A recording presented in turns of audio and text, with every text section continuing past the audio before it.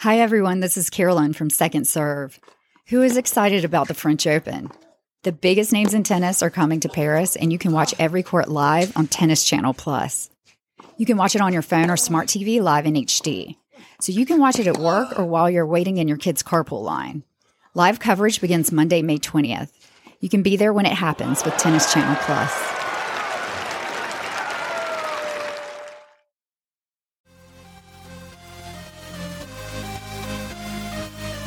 Hi, this is Carolyn, and I'm here with Aaron, and we really appreciate Canna being here with us tonight.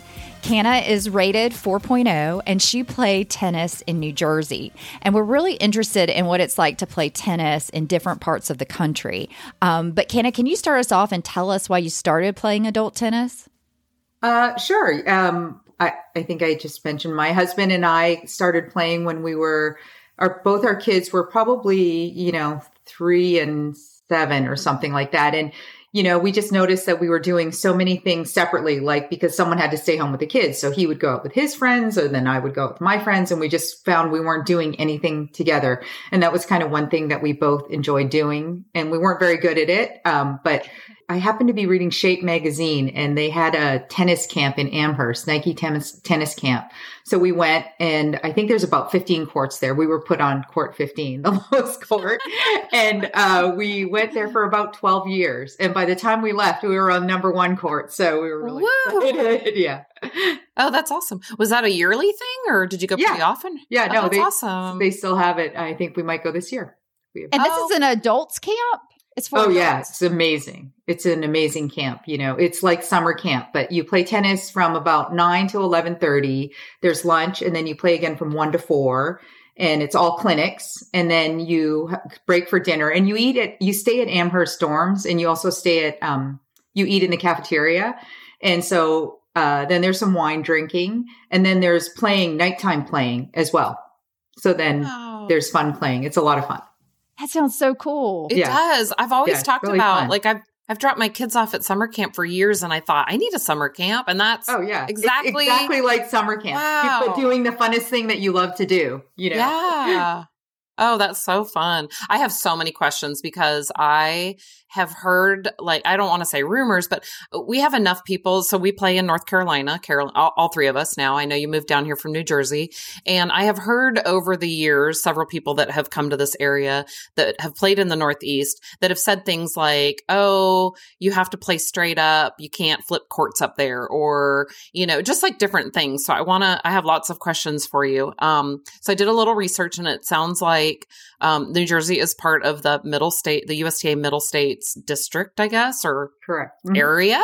So tell me, I want to know, I know from talking to you before we started recording, you didn't play a ton of USTA, but tell me what your experience was with, did you play a little USTA there, or what other kind of social leagues or competitive leagues did you play in New Jersey?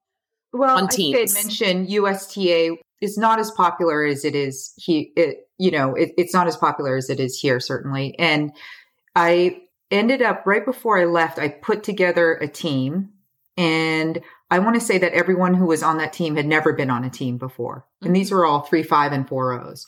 So, it's something that some people do it, but a lot of people don't do it.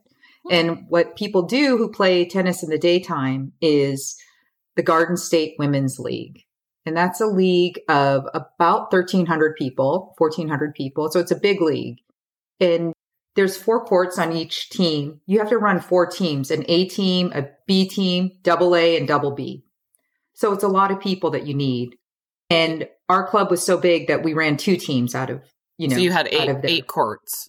We had 8 teams of 4 courts each. Oh, wow. Yeah. That's a lot of it's a lot of people. Juggling. It's a lot of juggling. And the setup was different in that it was really individualistic. So your team, since everyone was in every flight, you couldn't move, your team couldn't move up or down. Only you could move up or down. So if you were on court 4 on the lowest, if your rating went above 80% or 70% win rating, you got to move up to court 3. And then and then eventually, if you did well enough, you could get up to A team, court 1. That was the best that you could do. So A, B, A, double A, yeah, double A, double B. So how do they, like, how does that start out? Like, how do they field people or rank them? You have to try out. Oh my goodness. Yeah, you have to try out. That is hilarious. Yeah. For your team? You try out for the team? Try out for the team. And as I recall, it's about $1,500 to join the team. So you have to try out for the privilege. Maybe it wasn't quite that much. It was $1,200, but it was, it was a chunky amount of money to join. And our team in particular had a pro at the time who has since passed away, but he was like straight out of The Sopranos. Like when I first came, he's wearing like a velour sweatsuit, it's like unzipped, and he's he calls you use girls, Use girls. Oh yeah. But he kind of determined the lineup, and you kind of had to take clinics with him as well. It was kind of an unwritten rule. So once you're in the family, so once you're paying that $1,100, and then you have the uniform, which I think you and I spoke a little bit about, that you had to buy every season. You had to buy the Nike uniform, and you had to buy 2 shirts, 2 skirts, a home and away, and shoes. Love it. And by the time shoes, every even season. Shoes. Every season, you had to buy the uniform. You didn't necessarily have to buy the shoes, I guess. But, one year it was like neon green and like dark brown. Like, what are you going to do? You got to buy the shoes, right? Like, you don't have anything to match that. So who chooses the uniform? This is hilarious. I love this. He chose the uniform, and it was usually from the Nike spring line. And did you have to pay him directly, and then he bought it for everyone? And wow, so this is crazy. It was crazy. Yeah. Okay. And those uniforms were like, you said like one time, I mean, they were like kind of expensive, right? Yeah. Yeah. Yeah. Although I will say from here, no one would, I think, I've never seen a uniform. And whenever I brought it up, I think, people have said, oh, we don't want a uniform. But there is kind of like an easy thing of like, oh, I don't have to think about what I'm going to wear, you just wear your home or you're away or whatever, your uniform. That's so and you're funny. part of a team. But I wouldn't want to spend, what did you say? It was like $700. Well, you could be, like the first year, I think, because I had to buy like the pants and like the jacket and, it was hundreds and hundreds and hundreds of dollars. I love this. You try out for a team. You have to buy a uniform. Like you're adult rec players. You're not like, oh yeah. Yeah. And that is so funny. And it was such a moneymaker. And the funny thing is, I was telling my husband is, I know more than one person who was kicked off of a team, and for them to kick you off and have to give you your money back, like it's pretty bad. Yeah. What do you have to, I wonder what kind of situations would you have to get yourself into to get kicked off? Like getting a fight on a court? So difficult. Oh, I don't know. I think we mentioned it just talking, but fights on courts, not that it happened every time, I don't want to say, but it was certainly not an unusual thing. I've been in many situations where, someone would threaten someone physically or, go out in the parking lot, a lot of cursing, a lot of, that was not an unusual thing that would happen. So nothing phases you in Raleigh tennis, I'm assuming. Oh, everyone's so nice. So nice. Yeah. So nice. Yeah. This whole area is so nice. Yes. Oh, that is crazy. I love it. Yeah. I've never had anyone threaten me. So that's good. I know. No. And so now I feel like, okay, like I feel ready for anything, Yeah, this is tame. I mean, we've joked about thinking that people have been like putting us in a situation where we're in a tryout situation. Carolyn definitely feels like when she was a 2-5, like it was like a singles team. team. She got cut from the team. I'm sure you get invited to like a fun play and right. And then you're like, why are they all watching me so intently? Yeah. Yes, exactly. But yours was a true tryout. That's so funny. Okay, so I've heard a rumor that in the Northeast, and maybe it's USTA, but I think you said you heard it as well, but that you're supposed to play straight up. So like, I know you said you had like your league that makes sense because there were tryouts. And so they could kind of assess people. But how would someone know, I guess in that league, it was based on wins and losses, but I've heard people say like, you can't flip courts around. You can't like for strategy to win a match thinking if I throw my best players on 3, maybe we can win 2 out of 3 courts or 3 out of 5 or whatever, so that sounds like it's true. You can't flip. At USTA, it was expected that 1, 2, and 3 were in order of strength. I played on a team that had gotten kicked out of Middle States before because they did flip. And he continued to flip I can't remember what region it is, but it's wherever Pennsylvania is. It's like, I guess on the eastern side of New Jersey. Yeah. But this person was notorious for flipping, and he flipped and he sandbagged like crazy. Like he would bring in people, since so many people had not played USTA, he would bring them in as a 2-5. Right. Yeah. Oh, wow. Wait, now, how did you get caught, though? Like, how did someone get caught flipping? He won all the time? Kind of, yeah. I mean, he won every match. Is that so many people knew him, they would always flip on him. So court 1 was really court 3. Interesting. So it wasn't as successful as you would think it was. Right. Would you have to travel? Like if you're in New Jersey, I mean, I know New Jersey is next to Pennsylvania, but were you traveling far away for matches or? When we played in that USTA that was out of not Middle States, but the other region, yes, we would have to drive quite far. Wow. But he was someone, that team went to nationals. It was a good team, but it was kind of a little bit of mixture of sandbagging and, Right. But it was stated to you guys that you're not supposed to flip, because we had someone on the podcast recently, Amanda from Florida, and she said they don't even think about it as 1, 2, and 3. They just think about it as 3 courts. Yeah. So that's interesting that you guys are told, hey, don't flip. Yeah.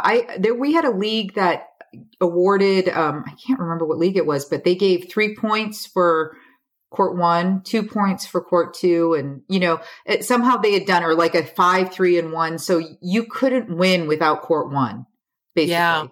Yeah. That's funny you mentioned that, because someone on our team a couple years ago, we had lost more courts than we had won, but she kept saying, well, how did we do on court 1? And we're like, it doesn't matter. Like the math is we lost, let's say, we won 2 courts and lost 3 in the spring. And she's like, yeah, but how did we? And we kept explaining to her, we didn't understand why she didn't understand that we had lost the match. Yeah. But that was exactly it. She was from the Northeast, and it was, the courts were weighted differently.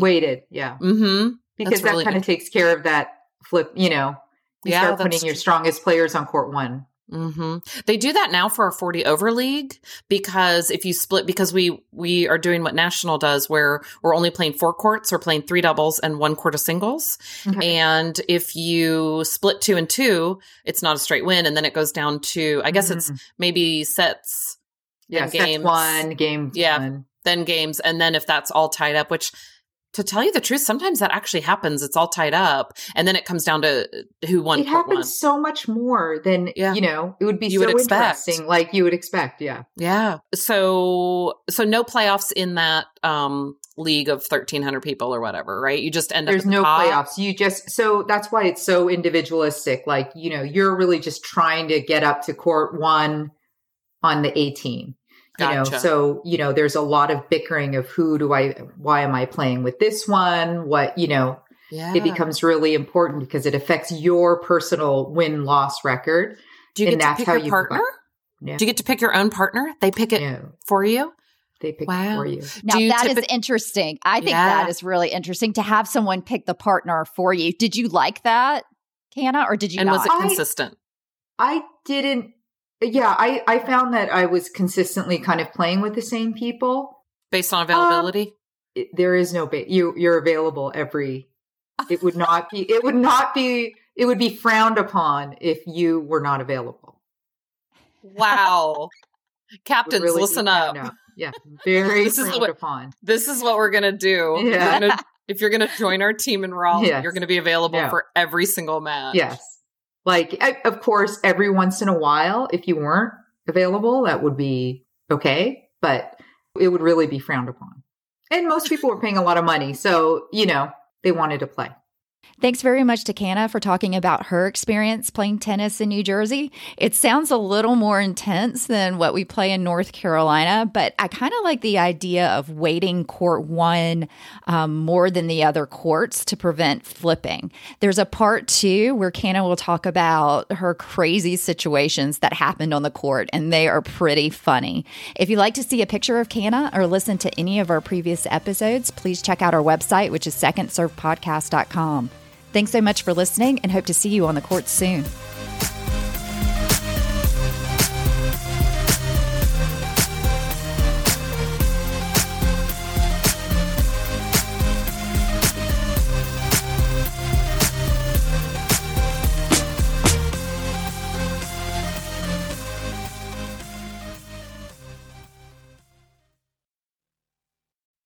Hey, Second Serve listeners, this is Erin. Carolyn and I are so excited that the second slam of the year is happening this month.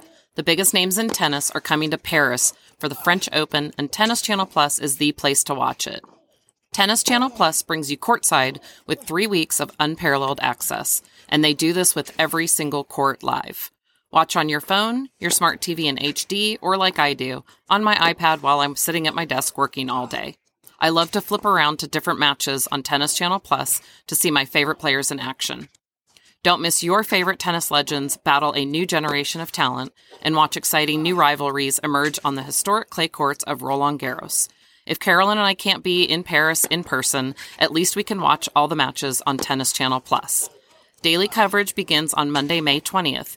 Be there when it happens with Tennis Channel Plus. I know I will be.